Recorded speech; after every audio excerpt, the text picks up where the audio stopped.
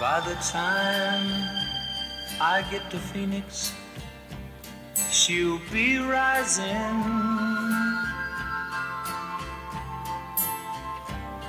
She'll find the note I left hanging on her door. She'll laugh when she reads the part that says I'm leaving, 'cause I've left that girl so many times. Welcome to the Bladtcast, a very special worldwide Bladtcast event, simulcast. It's not just the Bladtcast. I'm joined via Skype by my pal, past guest, and no doubt future guest, Brad Morin, all the way down under from Australia. What's up, brother man? Welcome to the Cast Dice podcast, or Old Man Morin Presents Story Time. It's like we're doing two podcasts at one time. Amazing. I think it's like we're doing two podcasts at one time, because we are doing two podcasts at one time. You know, you were kind enough to invite me on the storytelling podcast, and I was like, oh yeah, that sounds like fun. And then it took long enough where I was like, hey, wait a minute. If I go into the studio, instead of just using my little headset for Skype at home, I can use this as a Bladtcast as well. Because one thing I think Bladtcast Nation would be interested in is hearing some thoughts about the stories we will discuss today. And why waste a good story? I mean, story time is what podcasting is all about. So now, for my listeners for the show, or for the Bladtcast listeners who are listening, one of the big things about the podcast that I do is to give people something to listen to when they're building their toy soldiers, or they're painting their starships, their vehicles, whatever it is that they're doing for their war games. And one of the things that I love listening to is a good story. And so the whole idea of Cast Dice Presents Storytime with Old Man Morin is that you can listen to a good story while you're hobbying. Christian, sorry for that little segue. Take us away. What are we talking about today? Because you're kind of an expert on something that I love, and I'm really glad that we're going to talk about. Yes, that topic is self-love. I am indeed an expert on it, and Brad is still only a novice. No, we are talking about what I would say unequivocally, and it's not even like, oh, it just may be arguably, no, the greatest comic book storyline of all time. We are talking about Marvel Comics, the Dark Phoenix Saga, which ran from Uncanny X-Men numbers 129 through 137 they have cover dates of 1980. It actually started in 1979. And it's sort of this legendary epic story that when you look at comic books now, it won't seem that groundbreaking. It's not that different.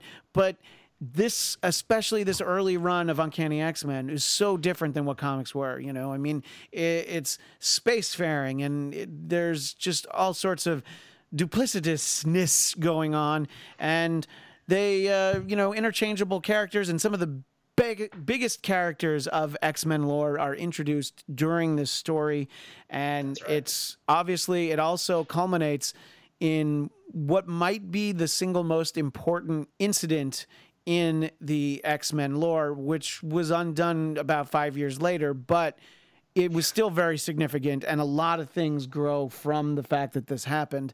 And if you don't know the Dark Phoenix Saga and you're interested, I would say press pause, take the time. You can get it digitally, except for the last issue. The first several parts are all only 17 pages, because that's what comics were at that point. So you can really get through it easily in an afternoon.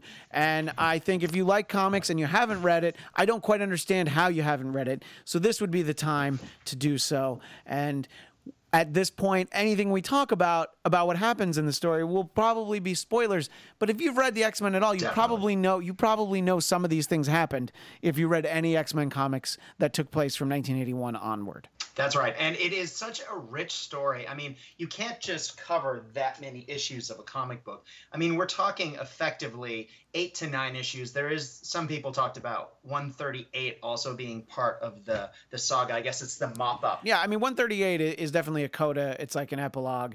It is significant in its own right, but it's only just it's just the way that 137 ends. It's almost like you need 138 to catch your breath. It's not technically part of the story, but we'll talk a little bit about it because something significant happens there as well. We're going to be talking sort of the general story arc, the introduction of the characters, as Christian said, the implications, how it affects comics today, the comic movies that have been out.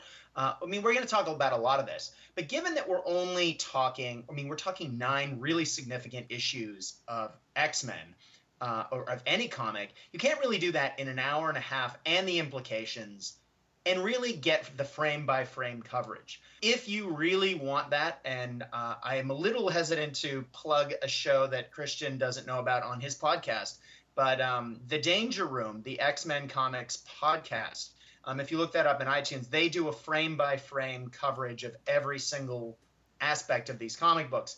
And you can probably listen to that in about 11 hours if you really want. This is more of an overview and a discussion of the story. Would you agree, Christian? Yeah, I would agree. It's definitely an overview. We'll at least spend, a couple minutes on each of the issues because each of them does have something really important that happens inside of it. Yeah, I think for the most part, you're right. It's not going to be like OPP. We're not going to take it frame by frame. But that's right. Also, sort of on a more cursory level, there's a Twitter account that I follow that's just @Classic X-Men. It's not an official account. It's just somebody takes memorable panels from Uncanny X-Men stories, and they're going chronologically. So right now, as we're recording this, they go a little bit back and forth, but they're right around Uncanny X-Men number 200, which is right in the sweet spot of when I was reading, and they'll feature things like the miniseries X-Men and Fantastic Four. They'll feature X-Men annuals. So any given day when I look at my Twitter feed, I'm seeing panels or covers, just memories from some of these comics. So that's not specifically about this, although if you go far enough back in their feed, you'll see all about the Dark Phoenix Saga. And it's kind of like a nice way to just have a little reminder for people who are familiar with these comics, who, let's be honest, that's who we're trying to appeal to by doing this episode, is we're working under the assumption that the majority of people have already read this comic, whether they read it 20 plus years ago like I did, or they read it a little bit more recently. Definitely. Well, Christian, for people who have not listened to my pod, or people who have listened to my podcast and maybe not yours, they know that I'm a huge fan of the G.I. Joe comics from the early 80s. And that was, though I read a few interesting comics back in the day, Team America, the biking one, not World Police, yes. No, not that one. I picked up superhero comics a little late in the game. When I picked up superhero comics, I started sort of right before the Mutant Massacre in X-Men, and I was reading Captain America, Iron Man, things like that at the time. Sure. And I loved them. But you came at it from a very different angle. you were also a Marvel reader, but would you just maybe very briefly tell us a little bit about your comic pedigree for my listeners? Sure. I guess explain. I was only in a couple years before you, because you're talking about the Mutant Massacre, which basically starts in Uncanny X-Men number 210, and I think it runs through 212. Although 213, I think, has the introduction of Psylocke, and I know Sabretooth is in it. And sometimes I spout off facts like this, like Rain Man, just to kind of show off from my own self, just to see what I actually remember. But that being said, nice. I actually started reading Marvel Comics. I started reading the Star Wars comic book that Marvel did, which I think is unfairly much maligned at this point, but there's some great stories in there. None of them are even remotely canon, but it was fun. It kept us going as we waited for Return of the Jedi. And then once Return of the Jedi ended, there could very well have never been any more Star Wars stories. So at least Marvel, for a few more years, I think it was only about 4 more years, they put out some issues, and it was good to have that.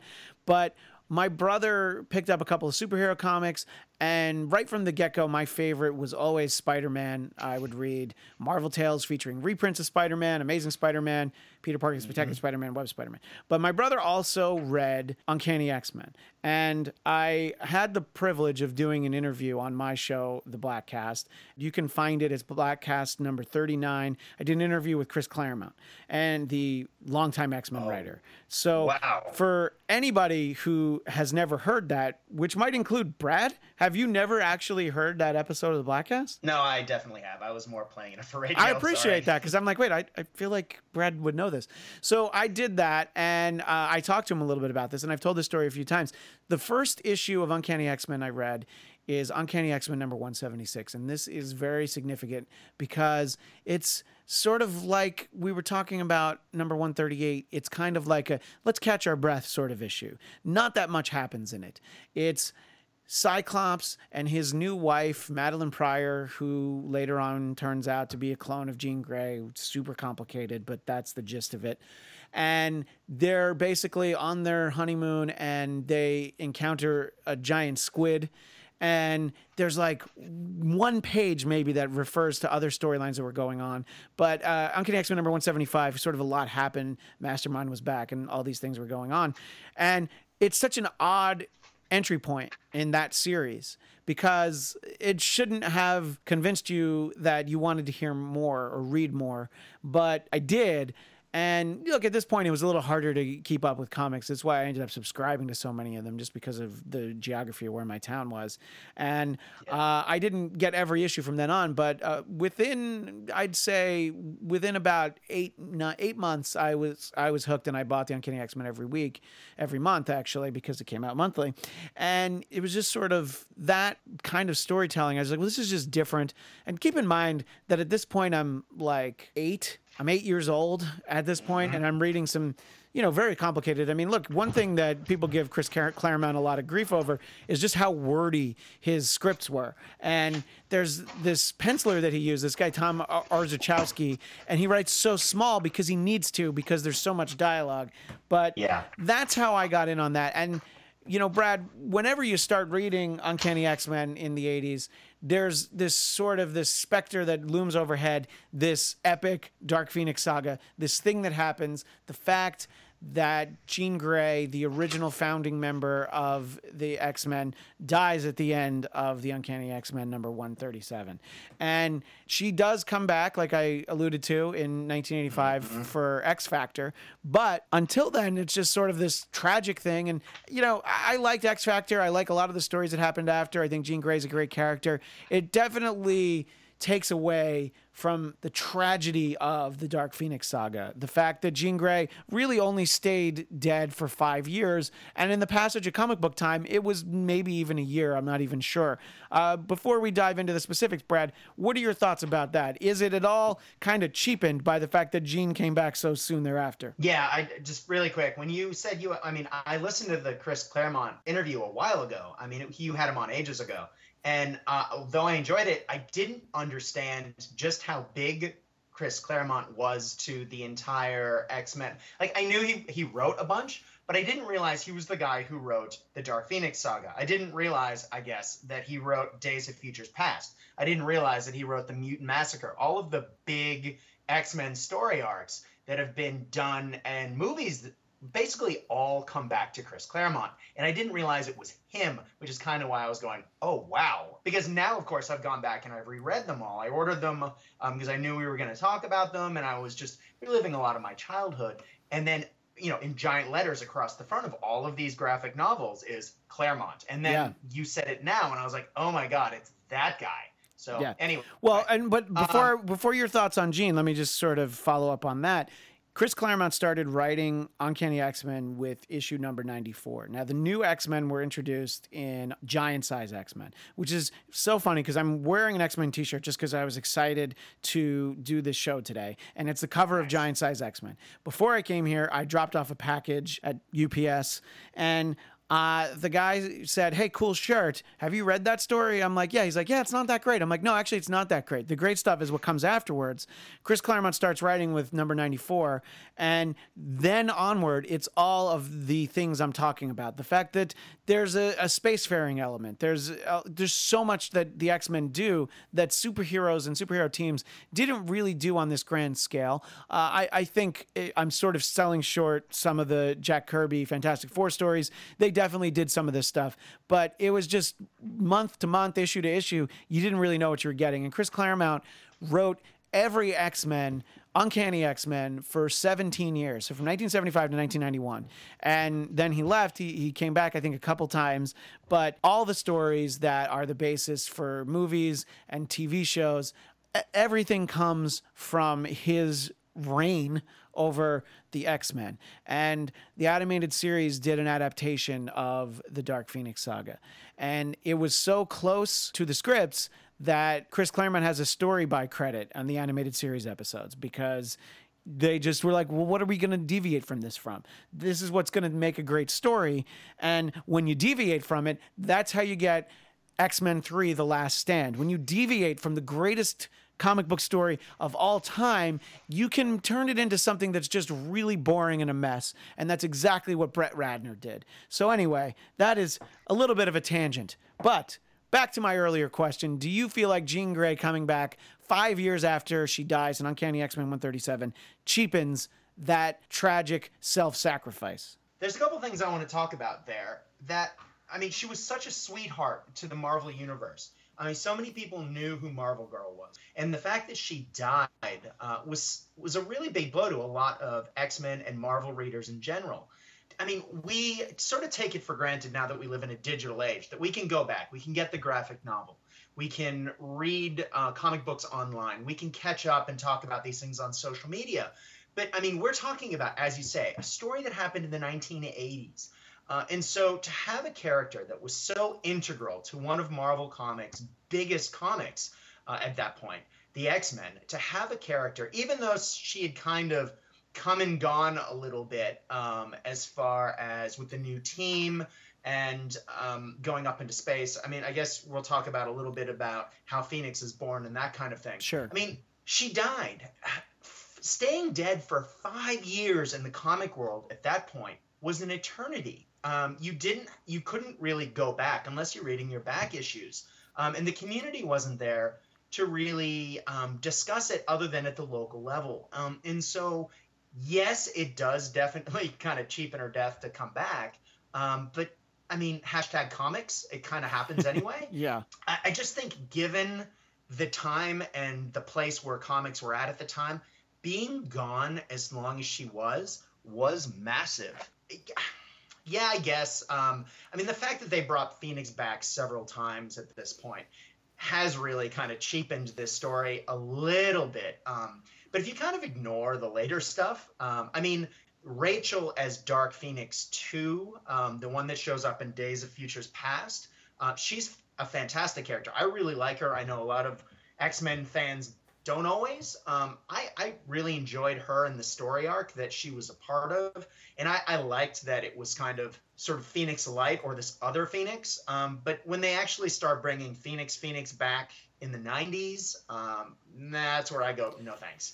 I'm really an 80s kid, and I think Chris Claremont did a wonderful job. It's sort of, as you say, the grand, I mean, clearly this story arc, we knew how it was going to end. I mean, clearly Phoenix was going to die at the end. I mean, we can say that looking back in retrospect. And throughout this entire story arc, it's her building to this crescendo.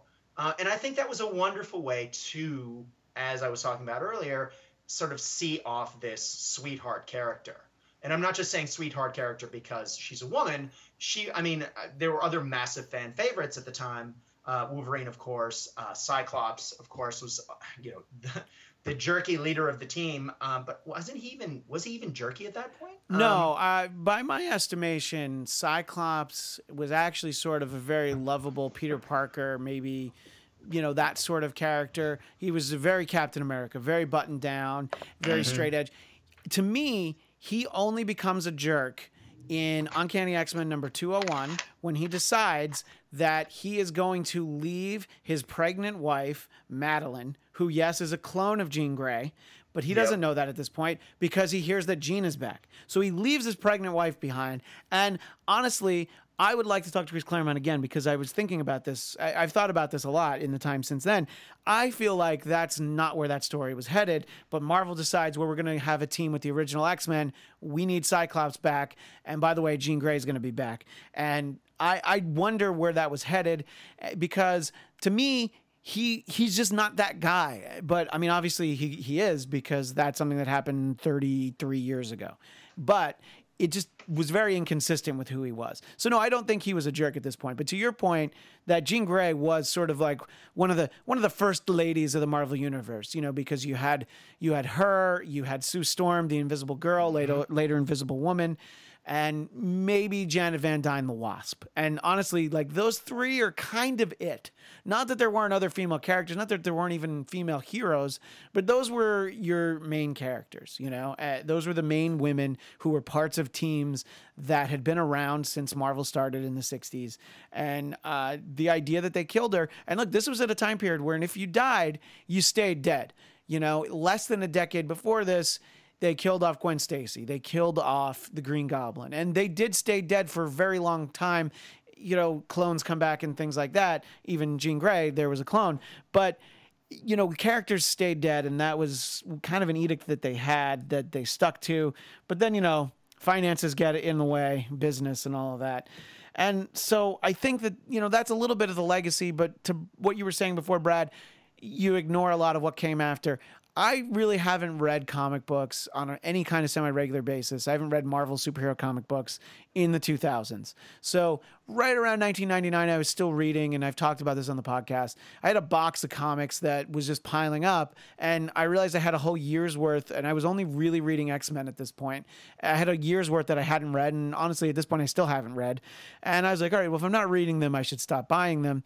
And then, you know, before I knew it, I wasn't reading anymore. And, you know, part of it had to do with I was actually technically a grown-up now. I mean, by some accounts, I'm not a grown-up now, but I had a full-time job, and I didn't have the amounts of time. Even in college, I had plenty of time to read comic books. Let's not pretend that you're that busy in college, you know? There's plenty of time for comic books, especially since I don't play video games. So I had plenty of times for comic books in college. So there's a lot for me to ignore, and when I read about things that have happened after the fact, in the Marvel Universe, in the X-Men comics, in the Spider-Man comics, I'm like, I don't feel like I'm missing anything. You know, I think I've missed some great stories, but on the whole, you know, it's not like 18 strong years of storytelling. And, you know, it's funny, Brad, and obviously I'll stop filibustering in a second, but you talk about being an 80s kid, and I'm definitely an 80s kid. It's sort of very fitting that Chris Claremont stops writing the X-Men essentially at the dawn of the 90s in 1991. Now, I continued to read at that point, but it wasn't the same, you know? I mean, there were some good stories, cool characters like Bishop, and we had Cable, and, you know, we had all this stuff, and it was good. It was very entertaining, and they're going to make some good movies out of it. But the stories with the most heart and the things that you have the strongest emotional connection to, that's the stuff from the 70s and 80s. That's the way I feel about it anyway. Yeah, I totally agree. I mean, sure, you have the introduction of Deadpool and, as you were saying, Cable and Gambit and a whole bunch of other characters in the 90s. But my wife is somewhat annoyed at me at times because I listen to 80s music fairly religiously. I read 80s comic books over and over again, and, you know, the same books I read, you know, Neuromancer. I read a lot of stuff from back in the day. I watch a lot of television shows that are about those things, Stranger Things, you know, The Toys That Define Us, that documentary series.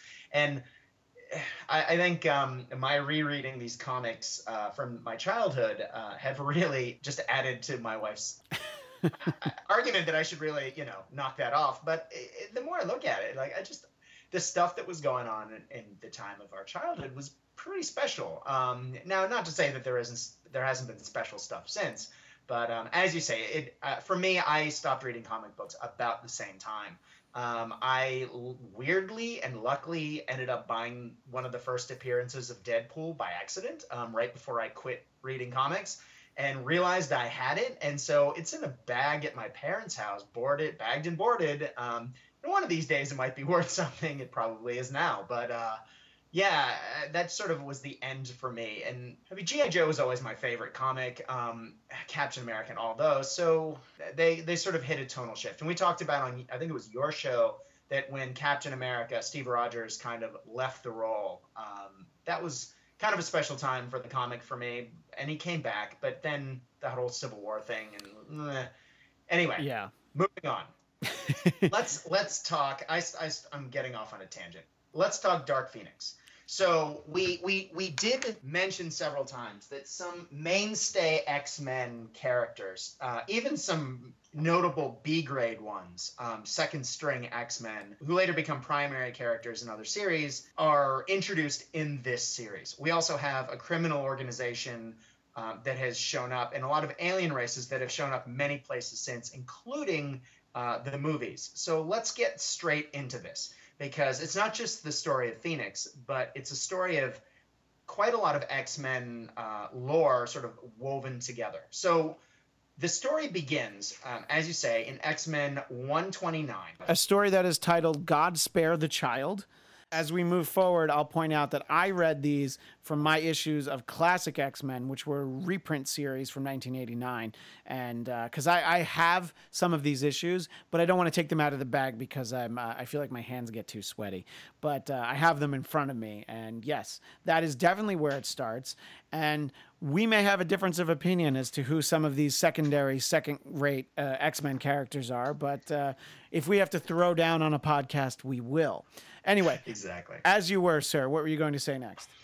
Well, I was just going to say, so we start in Scotland, and the team's returning from fighting, some baddie who... Prometheus. Is it Prometheus or Proteus? Proteus, you're right. I said it wrong. You're right. It's definitely Proteus. So we have this story arc that's kind of, thankfully, in comic books at that time, they were constantly nodding back to things that happened before, but whenever they did... they would cleverly give you a couple of panels of explanation, as you say, using the Chris Claremont, lots of dialogue. And so as the plane is flying back, Jean Grey has this mental moment where she's flipped back in time mentally, and she's starting to have this romantic fantasy, daydream almost, except it seems real to her, with this character who looks debonair and all of this, who happens to be, we find out later, a member of the Hellfire Club, who is mentally playing with her mind. And at this point, Jean Grey is regular, quote-unquote, Phoenix.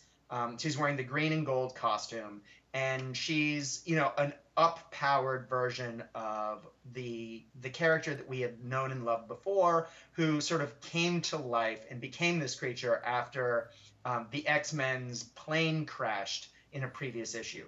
Christian, I feel like I should hand this to you at this point. Yeah, well, that was I'm kind of butchering things. That was in Uncanny X-Men number 100, and the way that it was sort of retconned a little bit is Jean Grey, in order to save everyone, her actual body is put into a cocoon. This is how they explain away her returning, is that it's the Jean Grey taken from Uncanny X-Men 100, not the Jean Grey that died in Uncanny X-Men 137.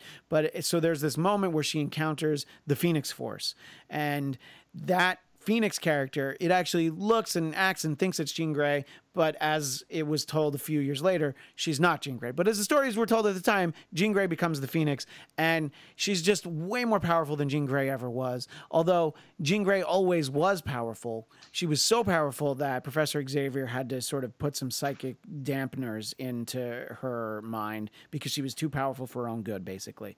And in fact, I think when the series starts, it was just called X-Men number 1, I think she's just a telekinetic. She doesn't even have her telepathy until later. I could be wrong on that. So that's what we're getting. And the X-Men at this point, it's Cyclops, Phoenix, Storm, Nightcrawler, Wolverine, and Colossus.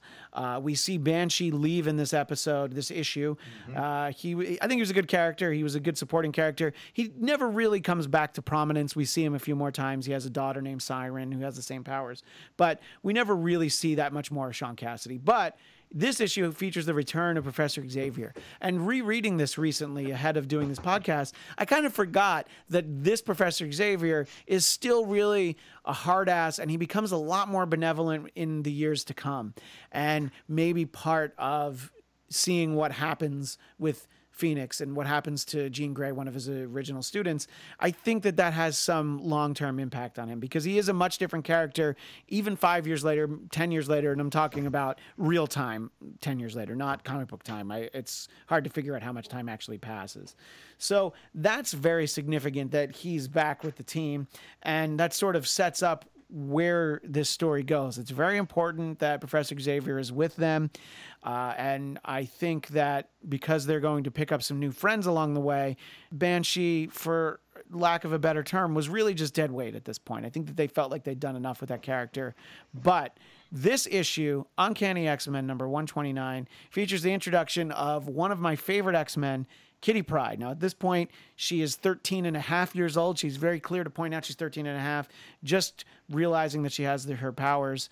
And the X-Men go to recruit her, and arriving at the same time is another character who makes her first appearance in this issue, the White Queen, Emma Frost. So the entire Hellfire Club makes their first appearance in this issue.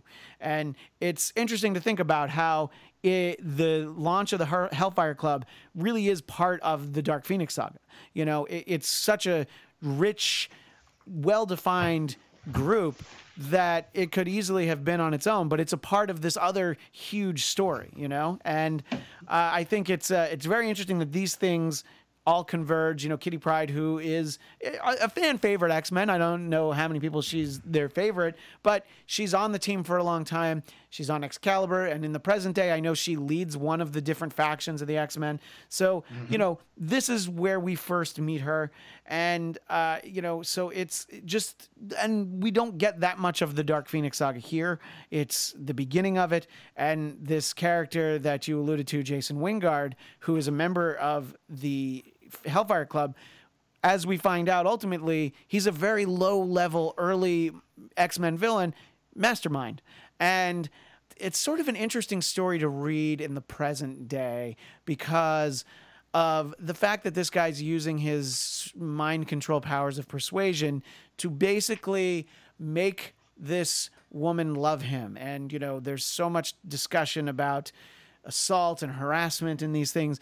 And obviously, it was still a very real problem in 1980, but at the same time, it I don't think was viewed the same way, and it was talked about. So as you read through this and you read what happens to Jean, the way she reacts, I think, is completely in standing with how even the noblest of superheroes would respond to this kind of, for lack of a better term, abuse. Would you agree, Brad? I definitely would. When I was rereading this, and I mean, as a kid, that never.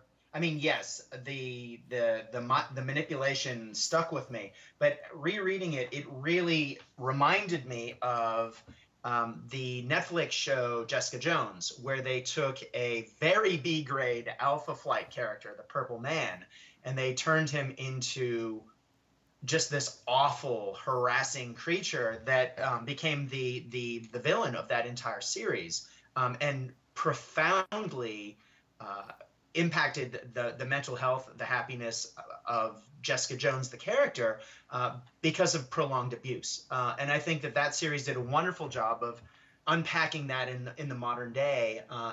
But as you say, in the 1980s, you weren't getting the same amount of that. And so I don't feel like that would have gone over in a comic book very well at the time. I don't think the social consciousness of the country maybe would, or the readers would have gotten that.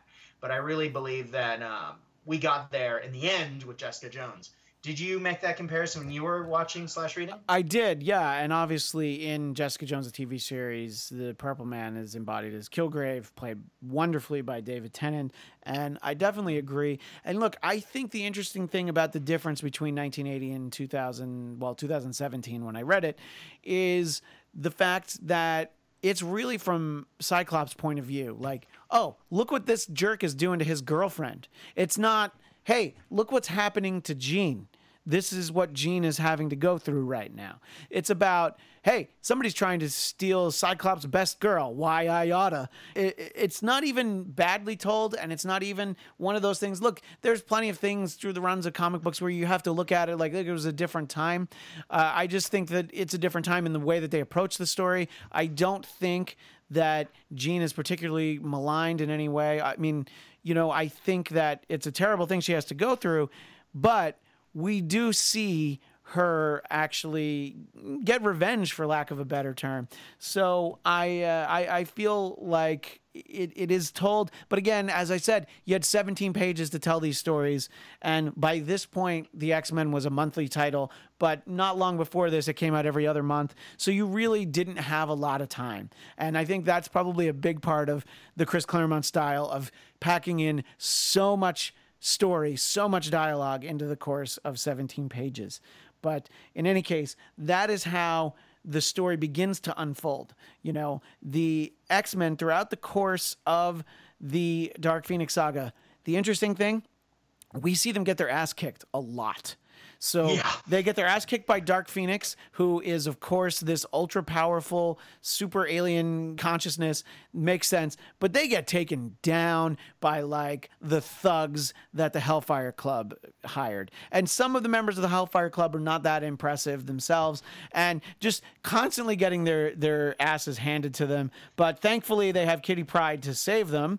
And the next issue, which if you're ready to move on, we can talk about Uncanny X-Men number 130, which is the introduction of Dazzler. And I mentioned that right away because the title of the issue, Dazzler. And this is probably agreeably a sort of mid-level character, but now with the hindsight, the disco superstar who can turn sound into light. It's kind of a wonderfully kitsch, maybe a little outdated, but just a fantastic character. And this is the height of Disco Dazzler before she joins the team and she has the blue uniform and the short hair. This is where it's at. This is the Dazzler that we all want. And again, she's not a major character in the Marvel Universe, but an important character in the expanded X-Men universe. So the fact that she also is introduced throughout the course of the Dark Phoenix Saga is also very interesting to me. Yeah, agreed. Just really quick, at the end of the last episode, just talking about how either A, comics have changed, or just a fun little side note, we see Wolverine in the shop right before they get their heads kicked in by thugs in power armor. He's standing in a shop reading Penthouse magazine, and you just think, I kind of feel like that wouldn't happen now, but maybe it would. It's just a fun little. He's wearing a suit and has one of those ties. He's got he's got a bolo tie and sort of like the cowboy hat. It's a very distinctive look that Wolverine had, especially I think when John Byrne was drawing them. But yeah, the idea that he's reading Penthouse is actually very funny. Of course he's checking out the nudie mags while all this is going on. Let Storm sit down and have an ice cream sundae with the 13-and-a-half-year-old. And by the way, the fact that they go to basically the soda shop and have an ice cream sundae, I remember thinking, I'm like, even in 1979, this had to feel so outdated. Is it like the 50s and they went to the malt shop? I think it's very funny that they go and get the ice cream sundae, but not even in a bad way. It's just funny because you're like, wow, that's so dated, but it should have been dated in 1979. And yes, that's a great example of the way things are changed, because especially now, Wolverine would be reading something that is owned by the Disney family. He'd be reading, a Star Wars magazine or something, something that falls under that. But anyway, and when you reread comics that are this old, you see all sorts of little things like that. In the 70s, they would throw the word damn around a lot, and you don't get that in the 80s. To the extent that when some of these issues were reprinted for Uncanny or for Classic X-Men, they actually changed the lettering, because I had like a paperback version of an issue, and they just would change the word damn. They would take hell out, and it's just funny because it just seemed like such a different time, but yet there they are in the malt shop. Yeah, exactly, with Wolverine reading Penthouse in the background. It's like, way to recruit that 13-year-old girl to your team. And then it ties into what you were saying with the beginning of the next episode next issue. And I know that we're kind of spending a lot of time on the beginning, but you have to introduce a lot of the characters before you can get global. So with Dazzler, they go to find Dazzler in like a deviant bar / nightclub where people are doing some dodgy stuff in the background, and they talk about it with fairly explicit detail, giving you some pretty big hints that there's probably going to be some narcotics going on and maybe some bizarro sexual whatever. And then, of course, later in the issue, when Dark Phoenix is mind controlled by Mastermind, also known as the Black Bishop of the Hellfire Club. I don't know which title they gave him. I know that Sebastian Shaw is the Black King, but yeah, I would assume that that's probably accurate. That Wingard was the Black Bishop, but that is, but not the black character named Bishop that shows up in the 90s. Right. But yeah, exactly. But when we are looking at this, there's all sorts of interesting costume choices and interesting choices of dialogue. So again, looking back, and not to mention when Storm is being tortured at one point. It's like, that's an interesting bikini / the White Queen's wearing, leather thigh highs and a corset and, underwear. And you're going, well, okay. Must have been the 70s. Anyway, so talk us through Dazzler's introduction, because I can talk minutia all day long. Sure, and obviously so can I. And, honestly, she goes along with the team into the next issue. She is just sort of basically introduced. She helps them out a little bit, but realizing that they need bigger help. And you can see, and it's sort of established by her character, sort of, she got her own title later. What you realize is the fact that, she wasn't somebody that was looking to do any superheroing. She really just figured out a way to make a buck off of her mutant ability. But clearly the X-Men need her help. So she's willing to help them, which I think is important.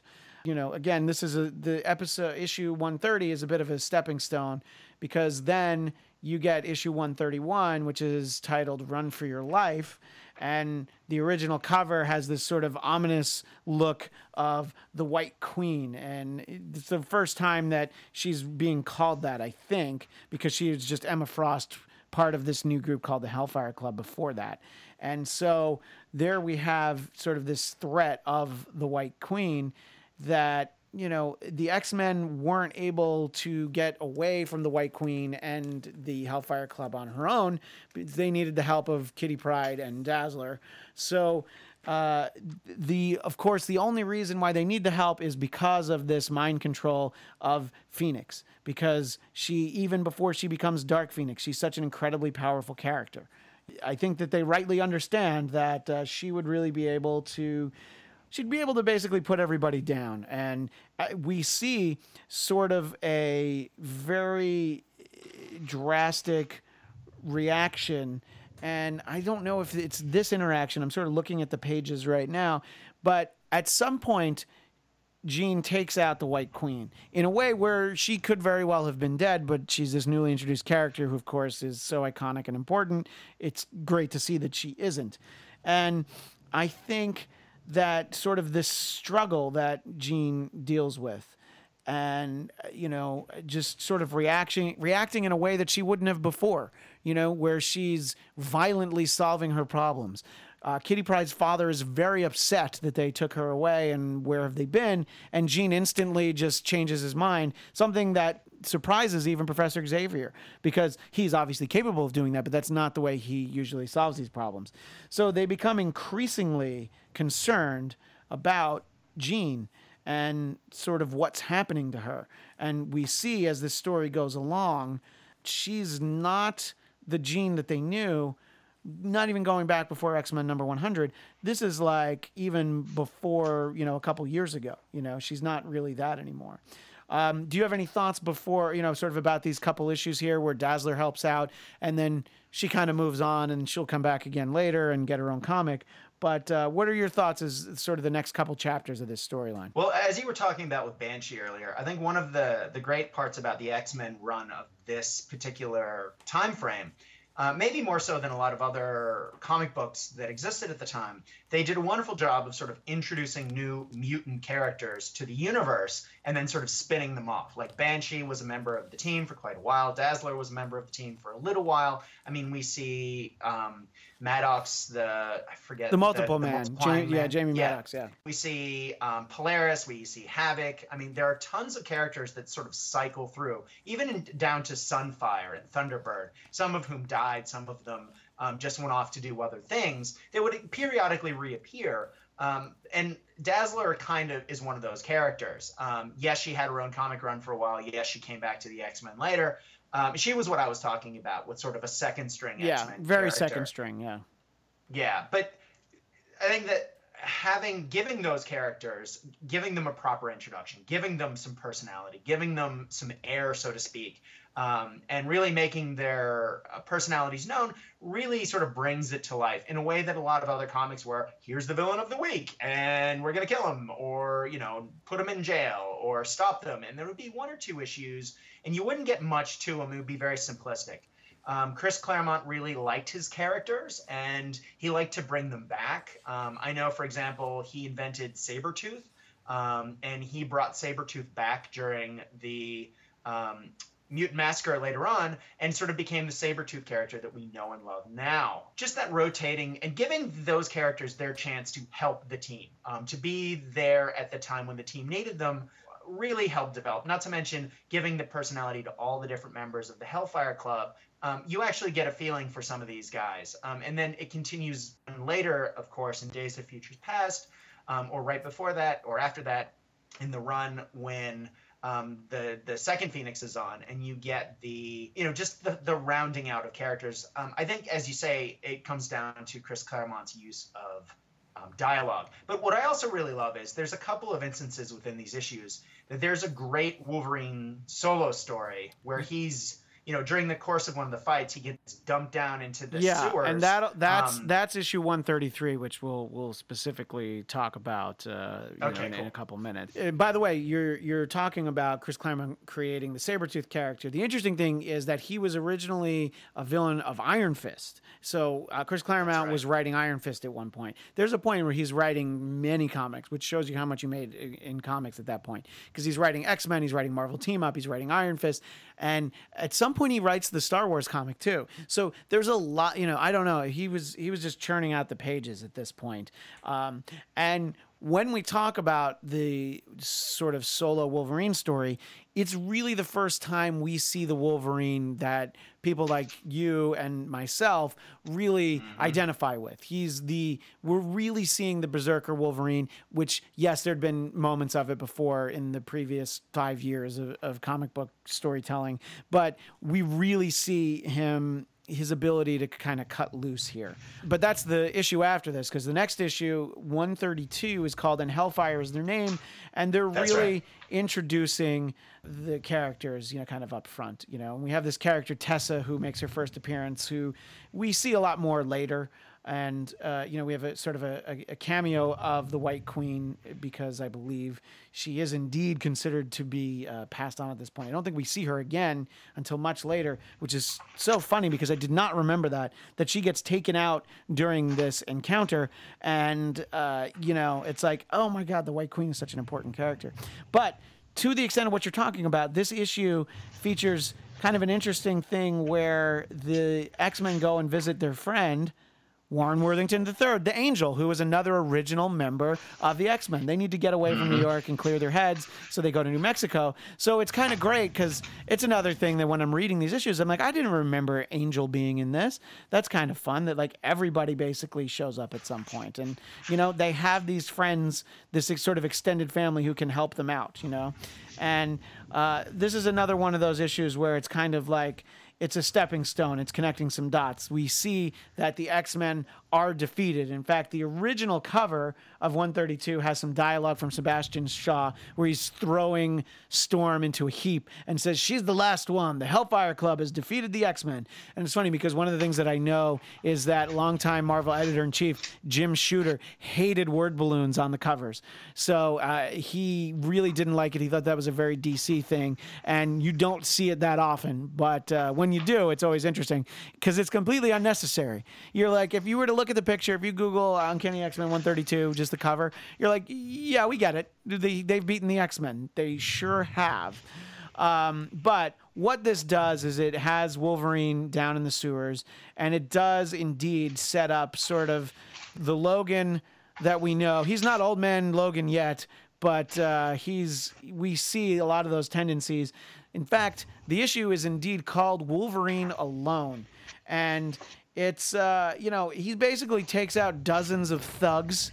And I don't know, Brad, when you were rereading this specific story, Uncanny X-Men 133, Wolverine Alone, this specific issue, what were your thoughts about kind of watching Wolverine kind of systematically go through these guys? I loved it. I thought it was a wonderful return to, true to Wolverine's form. It was a lot of fun to read because I remember Wolverine being like that as a kid, but of course that is from the Mutant Massacre days. And I know I read some of these, as you were saying earlier, in the reprints that popped up in the old classic X-Men comics. But just to quickly hop back, man, I know I'm jumping around, but in the issue where Kitty Pryde rescues Wolverine from the cage, Wolverine's essentially naked, and a Hellfire thug shoots Kitty in the back and tells Wolverine to get back in his cage, calls him a mutie, unless you want the same. And Wolverine pops his claws and says, "Sucker, you just made the biggest mistake of your life and your last." And it basically, you're hinted at the brutal, like, oh, you shot my kid, the girl who's rescuing me, you shot a kid, prepare to die. And then you get that for an entire issue in Wolverine alone, and he just mops through folks.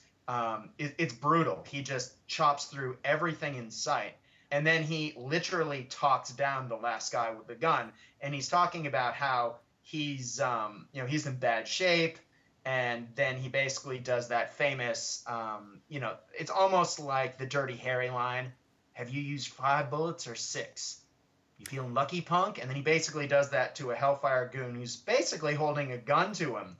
And the guy freaks out, drops his gun, and runs away. It was the Wolverine that I think we came to expect. And as you say, it really wasn't necessarily the case back in the day. But again, this is sort of setting him up to be what we know now. One of the other big things that jumps out in this is when Mastermind is putting this sort of spell on Jean Grey, or Phoenix, and making her think it's another time and another place, she's seeing Mastermind as her husband, and she's wearing, the Black Queen clothes, and she's become this this alternate dark character that her personality ultimately kind of likes, where her powers are sort of let loose.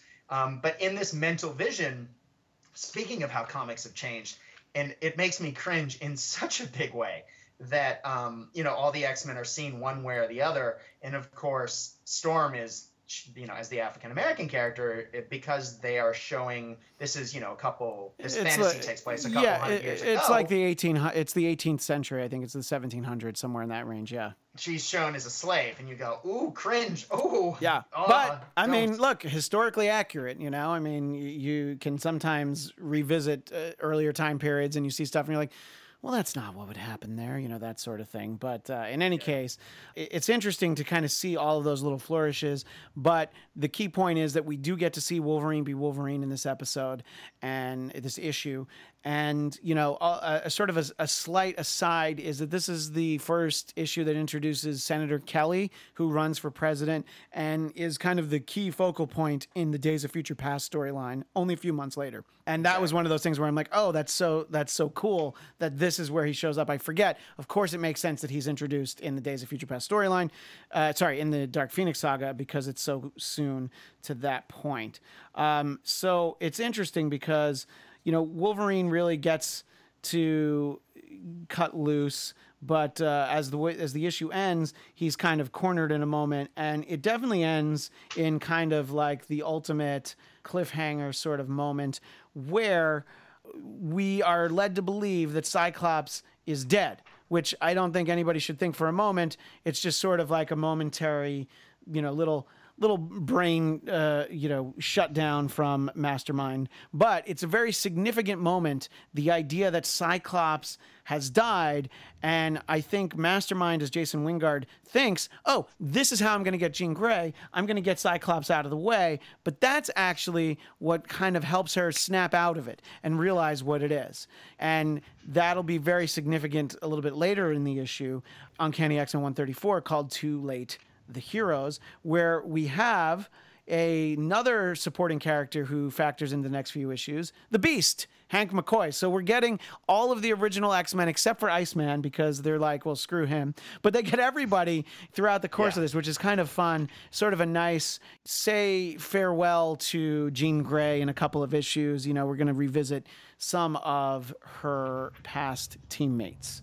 And I think that that's fun. And this is kind of it's a great story. Obviously, these are all great stories that make up sort of a bigger epic moment of storytelling. But it's so great to be able to, kind of relive them.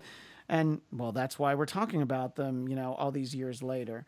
And kind of that fundamental moment combined with Wolverine and some assist from Beast that comes in later allows the X-Men to rescue themselves from the Hellfire Club, but that can't prevent the most important thing that happens in Uncanny X-Men number 134, which is indeed the birth of Dark Phoenix. Now, the next issue is called Dark Phoenix, but in 134, we see her in the red suit. We see the change that she has gone through, and she basically crashes the X-Jet. So, Brad, talk a little bit about reading this transformation of Jean Grey from just regular Phoenix into Dark Phoenix as you read these stories. Well, you see, as we're going through this story, that as you mentioned to earlier, she sort of throws off Mastermind's control of her brain.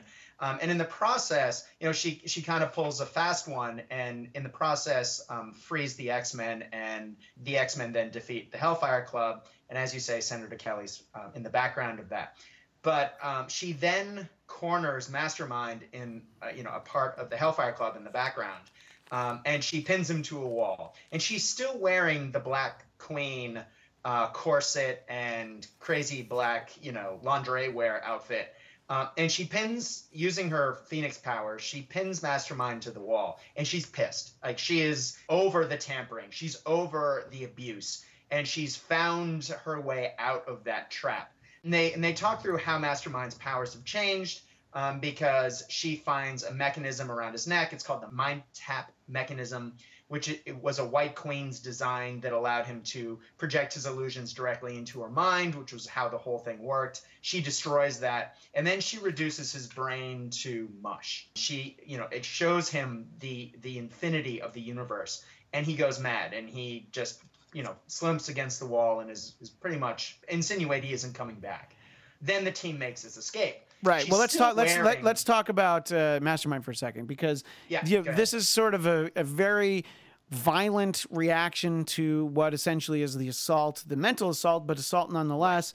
And that's how she lashes out on him. And yes, she doesn't kill him because that would be swift. So she very painfully does this to him, and he doesn't come back around for a while. But as I alluded to, by Uncanny X-Men 175, we do see him again, and he messes around with some things in Wolverine's life and the issues leading up to that, which is a story for a very different time. And so she's able to do that. And then that's the whole point, that they had Phoenix. If she was in her right mind, the Hellfire Club would never have really existed. And so they're able to make their getaway, but then they have to contend with Dark Phoenix. Right, and I think she goes, in getting that revenge, I think she goes to a very, a dark place for her, and maybe an aspect of her using her powers unchecked, or, being less morally obligated to how she uses her powers, is part of the run-up and the issues up to this, as she's been tampered with Mastermind. I think all of a sudden she starts to realize just how much power she has, and, just how much she kind of can let loose a little bit. Now, she changes her costumes fairly consistently and quickly throughout these comics. She has the power to pretty much snap her fingers and be wearing anything as part of her Phoenix power. And so she's still wearing the Dark Queen stuff throughout this entire process. And then, as you say, at the very end, she transforms and becomes what we call Dark Phoenix. The red suit comes out. And I think it's just that whole maybe epiphany for her, and it says the first line of the next comic, witness the birth of a god. And so she really does become another person or another character, because as you said, she isn't Jean Grey. Jean Grey didn't become Phoenix. Phoenix became Jean Grey, as far as the retcon went. Yeah, and so this is sort of the moment where she sort of moves beyond Jean Grey and becomes proper Phoenix. Would you agree? Yeah, I absolutely agree. This is the actual Phoenix that was kind of held in check by sort of merging with, the personality of Jean Grey. And This Phoenix is the Phoenix that needs to be punished in Uncanny X-Men 137.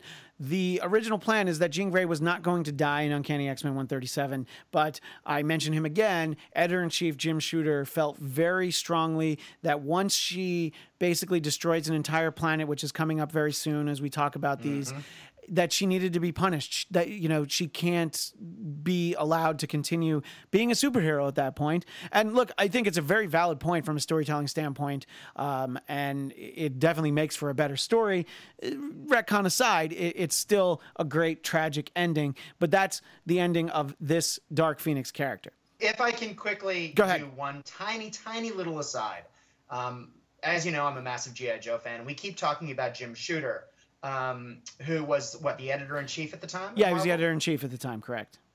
Yeah, the very first issue of the G.I. Joe comic book has, the screen where it has everyone's little picture and like their specialty and their password, their code word at the top, and it's sort of a wall panel, and it's got all the characters. Well, there was an odd number of G.I. Joe characters, and the one that they made up on the far end is a character called Shooter. And when I was a kid, I was always looking for, I was like, oh, they must not have made the Shooter thing and blah, blah, blah, blah, blah. And I read a few articles about it recently and listened to a few podcasts about the old G.I. Joe comics. And it was a nod by the guys who were writing the comic at the time, because Jim Shooter loved that kind of thing, where he would be mentioned in the comic books. And so they nodded to him in the book. Anyway, I thought that was a fun aside. They named the character Shooter. That's very Never fun. Appeared, and talking about much maligned figures in Marvel Comics, I think the end of his tenure is kind of looked at very differently. But again, he ran the Marvel ship when there was sort of a lot of these great epic stories happening. And of course, the beauty of this Uncanny X-Men 135, titled Dark Phoenix, is this is the stuff that I love about the Marvel Universe, reading the comics, that you can't get from the movies. I know there's like this merger with Disney and Fox that's pending and all these things that are going to happen, but you can't get this. When you have something happen on this scale, the Dark Phoenix, it's great. You have one panel where Ben Grimm and Reed Richards are like, hey, what is that? Spider-Man's spider sense is going off. Of course Doctor Strange is going to sense something. Even on the other side of the galaxy, the Silver Surfer's like, uh-oh, I think something bad is happening. And I love that. I love when these comics would feature the other characters. And, the X-Men did a great job because the X-Men was the best-selling comic. So they didn't need to bring in other people to boost sales. So interestingly, for storytelling times, they'll bring in Spider-Man, or they'll bring in, they'll do a crossover with Power Pack to help the Power Pack kids sell comics. But one of my favorite stories is Uncanny X-Men 205, and it's Wolverine and Katie Power, who I believe her superhero name was Energizer.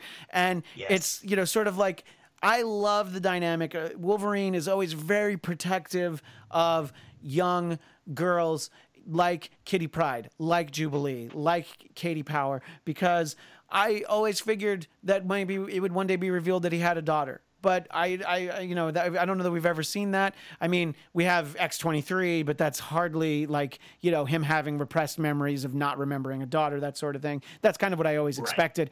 But you get some great storytelling in that way. But anyway, that's my own little tangent. But I was so excited to see Spider-Man and Doctor Strange. And there's this inherent reaction where you're like, hey, you're not supposed to say, oh, right, it's a comic book. You can see everybody. It's fine. It's a Marvel comic book from 1980. And in any case, as we see Jean become the Dark Phoenix, everything comes together as it has been building in these previous issues, the previous 6 issues. We see Angel, we see the Beast, and again, screw you, Iceman, you're not wanted here. But we also see this sort of terrible moment where Jean Grey, as the Dark Phoenix, is basically just so hungry that she devours a sun. And we see the impact that has on a planet, and all of the residents of the planet, of course, die because Jean Grey, actually not Jean Grey, the Dark Phoenix, has eaten the sun. So this, of course, catches the attention of the Shi'ar Empire and Lilandra, who's an existing character and a oft-times love interest for Professor Xavier. And this is where the story, it reaches the point of no return. It culminates in this very moment. And I think it's great. It's where the tragedy starts. She literally devours a goddamn star. You know what? Where had you seen that in comic books before 1980? Did Wonder Woman devour a star? I bet even Darkseid didn't devour a fucking sun. That's right. And I'm a huge Marvel homer. I get it. But this is a defining moment where storytelling in comics just changed on such a fundamental level. And I for one am just in awe of the fact that something. If you read X-Men #1 from 1962, Stan Lee and Jack Kirby, you'd never imagine that it would go to this point a mere 136 issues later, or 134 issues later, I guess, for this part of the story. So I don't know. For me, it's just so amazing to watch. I'd say it's downright uncanny. Wouldn't you agree, Brad? Oh, I like what you did there. Yeah, I completely agree. I mean, not only does Dark Phoenix pretty much, put the entire X-Men team down in a series of very quick pages, but then she, as you say, she travels through time and space, and everyone sees her go, and then she devours this planet, and you get this beautiful write-up about how the evolution of that planet's life would normally run. Sorry, that sun's life would normally run, and you talk about the life on nearby planets, a particular planet, and you see a panel of an alien race looking up at the sky and, looking at their sun being devoured and, cowering in fear and talking about cursing their cruel fate or making their peace with their gods. Doesn't matter, they all die. And then it literally shows the destruction of the world. And then just because there were witnesses, she wipes them out as well. But at the same time, she feels conflicted about that. And you see that throughout the rest of this. And as you were saying earlier, it really ties back to that. The tragedy of this whole thing is that she has this insatiable hunger that's been awoken by using her powers in this way. And then it just grows and grows and grows, and she can't control it anymore. And that ultimately hints to how the story eventually ends.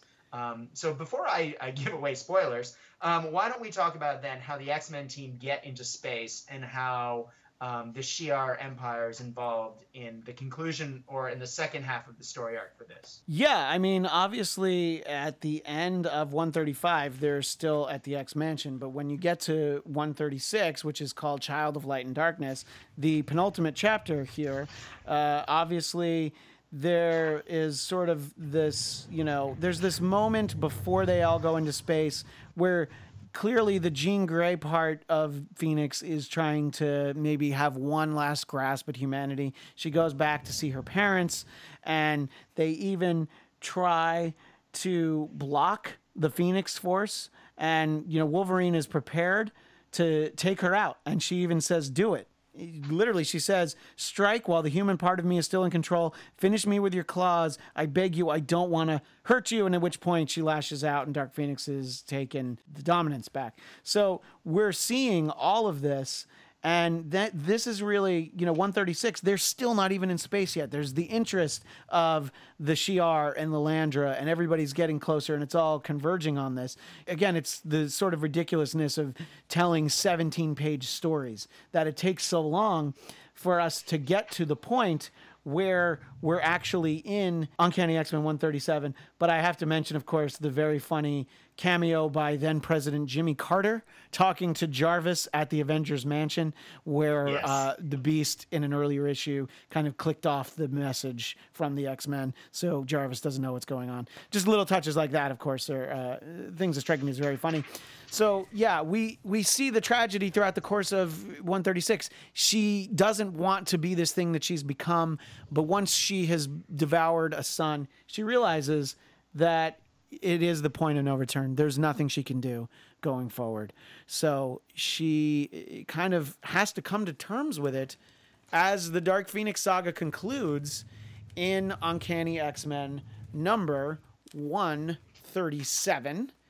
And that, of course, Phoenix Must Die. Which is what it says. What it says on the cover is Phoenix Must Die. The original cover, 137, is Phoenix Must Die, but the title is The Fate of the Phoenix. So you're right. You don't even realize for sure. But the issue starts with the Watcher, or Watu, who is this character who just, literally his name implies, he just watches. He sees what goes on. He shows up at important moments. So if he shows up in a Marvel comic you're reading, something important is about to happen. And it's fascinating as far as I'm concerned. And I think that it's kind of great, in all honesty, that they're like, oh yeah, so the Watcher's here because you're about to read something important. Now, this was a double-sized issue. Oftentimes, double-sized issues would be, number 50, number 100, whatever, 200, 250, all that stuff. But this is just like, nope, too much story to tell. It's got to be double-sized.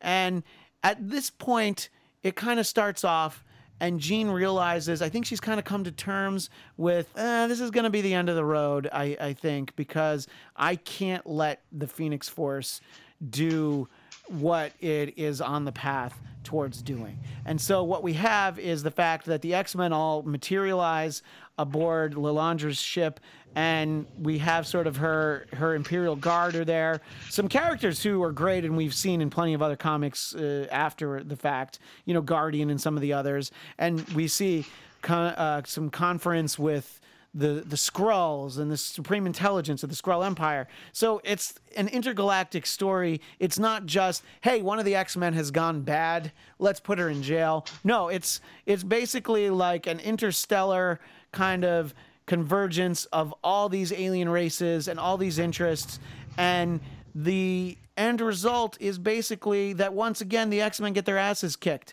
As I mentioned, happens many times throughout the course of this storyline that the X-Men get their asses kicked. And Jean Grey, shows up as in her Marvel Girl costume, sort of a little throwback and kind of a nod to what's about to happen. And she realizes that, they've decided that, she can't go on, we should run. But then the Phoenix is reborn and she lashes out.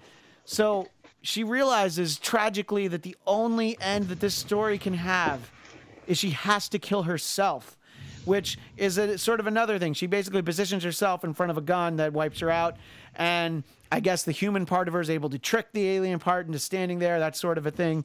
And this version, this entity does indeed die. We see other Phoenix Force, other times that show up later in comics. But for all intents and purposes, especially to people reading in the summer of 1980, this is the death of Jean Grey. So I sort of meandered through summarizing 137, but give me your thoughts, Brad, on sort of all of this, the way the story builds and the culmination of the self-sacrifice of Jean Grey. Well, as you say, I think I was talking about it earlier, and as you were talking about, it really has built up this whole thing where she really has truly lost control. It's almost as though when she's describing her need, now that she's tasted the ecstasy, it's almost as though she's an addict or a drug addict. There's some analogies that are made throughout the way that's written that she really just can't say no. She can't stop. It's beyond her. It's consumed her. And in retrospect, it makes the way they retconned it, as I mentioned earlier, by saying that Phoenix became Jean Grey. There really is this competition within the Phoenix as to who is going to have the dominance. Which is particularly interesting given that she's not Jean Grey. But I think at that point they didn't know that. They retconned that in later. But I think that was a really clever retcon. But it really does show just how much the Phoenix took on Jean Grey, that at the very end, she and Scott are the last two X-Men standing against, this combined arms alien force. And it's only then when she's worried about Scott and, she's talking about how much she loves him, it's that love that really drives her to make that self-sacrifice. And again, I don't think that, you did see that to a degree in some comics, Captain America crashing the ship or, saving him or freezing himself to save Bucky. You do see that noble sacrifice. But, at this point in American history, things aren't necessarily a positive thing post-Vietnam War and all these other things. I don't want to get into the greater dialogue, but here we do have, as we said before, a Marvel favorite, and the fact that she is really sacrificing herself to save the universe because she knows that if she doesn't, Phoenix will consume everything or will lose control and will become this awful force. And she, her love of Scott, of the world, of everyone, or of the universe, she really, makes that sacrifice. And it really is it's a major deal. And if you were going to, as we said earlier, this whole story arc sort of builds it up, her loss of, her build of power, her loss of control. If you were going to end a character, I think this was, a really emotional and excellent way of doing so. Again, I didn't read it when it was brand new, so I picked it up a little later. So it kind of, in my mind, it wasn't as noble an act, but, rereading it recently and thinking about the context, this is a huge deal, as you were talking about earlier. And it really did set a tone for X-Men comics for years and years to come. And that, in return, impacted other comics. What do you think?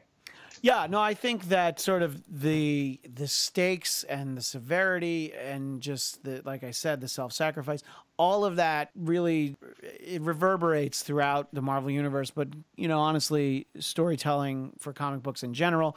And I think the 80s were really a heyday for comics. I'm not a DC fan, as I say, but in the 80s they had the Crisis on Infinite Earths. They had huge storylines trying to sort of maybe streamline things, because they had been around twice as long as Marvel. They had been around for 50 years, where Marvel had basically been around for 25. And they were like, yeah, let's try and maybe, trim a little bit of the fat. They started doing, the first ever really reboot of a series, the John Byrne Man of Steel. So you have all of these things that start to happen, I think, because of this. And it's interesting because really the X-Men is a very different team shortly thereafter this issue because of all of that. And, we talked briefly that some consider Uncanny X-Men 138 to be a part of the Dark Phoenix Saga. It's really kind of like like I said, it's a coda. It's called Elegy. And in the issue, Cyclops leaves the X-Men at the end of the issue. He had been the only mainstay from the original team and the current team, and he left. He still obviously would show up in the pages of X-Men, but he was not in consistently for a few years, in all honesty. And it's sort of a very sweet remembrance of Jean Grey, this issue, 138, and we do finally see Iceman. I guess he's deemed worthy of attending her funeral. And Jean's parents are sort of given this remembrance of Jean by Lilandra, which I believe the sort of that what they're handed, I think factors into Rachel Summers being able to summon the Phoenix Force, but that's a very vague recollection from 30 plus years ago. So I might be wrong. But the key to the end of 138 and why it's so important, you see all of these endings. You see the death of one of the original X-Men. You see another original X-Men leaving for the first time ever. But then you see, pulling up the X-Mansion, Kitty Pryde gets out of a taxi. And clearly it's like, yeah, look, there's always going to be X-Men. They're going to come and go. And we'll see where that goes from here. I don't know. I mean, it's just to be able to, basically binge read the rest of X-Men Eternity, it definitely gives you a different context. At the time, I can only imagine what people thought. Like what's going to happen to the X-Men? Is it basically, is it really over? And then as you're reading it, and then you're starting to feel like, no, there'll be more. And some of the greatest storylines were to come, including just 3 months later, they start the Days of Future Past storyline. So it's really such a fundamentally important X-Men story, but it's an important comic book story. And honestly, it's an important literary story, because comic books are a part of literature, even though some people would definitely balk at that notion. But it so fundamentally changed what people thought comic books were capable of. And this level of death, I don't believe had ever actually happened before. And at least for a few years, it had some reverberations. Before we finish up, I just want to quickly give a little footnote that as I said, was reading these stories, the classic X-Men issues. So Classic X-Men 43 is what reprints Uncanny X-Men 137. And Chris Claremont he wrote a new story in 1989 that was published in there. And it's basically Jean's sort of essence on the moon after she kills herself, and it sort of sets up the fact that she comes back later. It's kind of an interesting, that's nothing more retcon than that, being stapled onto the end of the story. But there's also kind of running through these issues, this backup story about Cyclops in an orphanage and Mr. Sinister, who fascinatingly was a character that was designed to have been kind of the projection of a little boy who wanted Scott Summers to be his friend in the orphanage and didn't want him to leave. So that's why he has such a dopey name like Mr. Sinister. And that storyline was completely abandoned because Chris Claremont left the X-Men within 2 years of these stories being written. So they went a different way. But it's so funny to just read because I'd forgotten that whole kind of backstory. And so that I mention in the course of this story of Dark Phoenix, it shows us the impermanence of everything. Jean Grey is not permanent. The death of Jean Grey is not permanent. Cyclops, I know, has died and then undied in more modern comic books. But again, I don't read those, so for me, they don't count. But what will always count is the incidents of Uncanny X-Men 129 through 137, the Dark Phoenix Saga. Brad, do you have some final thoughts before we bid adieu to our audience? Only because I think it really ties in with this whole conversation. You're talking about classic X-Men. I also read some classic X-Men. I picked some up in a yard sale when I bought a ton of comics, and I sort of got them at the end. Didn't realize what they were, and then read them, and they turned out to be some of the best comics I got in that stockpile. But the one that I got was for issue 100, where Phoenix first appears, where the spaceship crashes, and you have that, and the story that's told on the backside of that, because of course the classic X-Men comics had the reprint at the beginning, and then if you read it backwards from the other side, it gave you another story having to do with the main story, sort of a side story. And it was the story of Phoenix seeing Jean Grey's sacrifice and talking about how it inspired the Phoenix Force to want to be better, or was a noble act. And so it basically put Jean Grey in a cocoon, and stuck her in the bottom of the lake, which is, of course, how she comes back later, and then talks about how it assumes Jean Grey's personality. And, of course, that issue would have come out way after all of this. Yeah, of course. But I think it was a very early way of explaining some of the retcon of her. Yeah, and later. the cocoon is how Jean Grey originally reappears in Avengers 263 and Fantastic Four 286. The Avengers and the Fantastic Four sort of find this cocoon at the bottom. I believe it's at the bottom of the Hudson River. It might be somewhere else, but again, I haven't read these comics in 30 years. And yet I remember the issue numbers, interestingly enough. And so that's why we have that cocoon. That's sort of basically how X Factor #1 comes about, sort of the rebirth of the original X-Men. But now that, my friend, is a story for a very different time. That's right. But I don't know. I welcome feedback from listeners of the Bladtcast, from the Old Man Morin Army, anyone who wants to agree, disagree, expand upon the thoughts that we had about these stories. You can find me on Twitter at ChristianDMZ. The Bladtcast is at BLADTCAST, and we're The Bladtcast on Facebook. And Brad, where can people find you? I know that the podcast is on Facebook, correct? That is correct. If you go on Facebook and you look up Cast Dice, CAST Dice, DICE, you'll find a page called The Land O' Misfit Toys, home of the Cast Dice podcast, and that's me. So if you message there, I, as always, seek your feedback.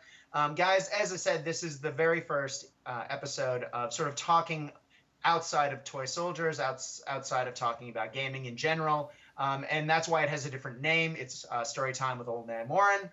If you'd like to hear more of these, or don't, please let me know.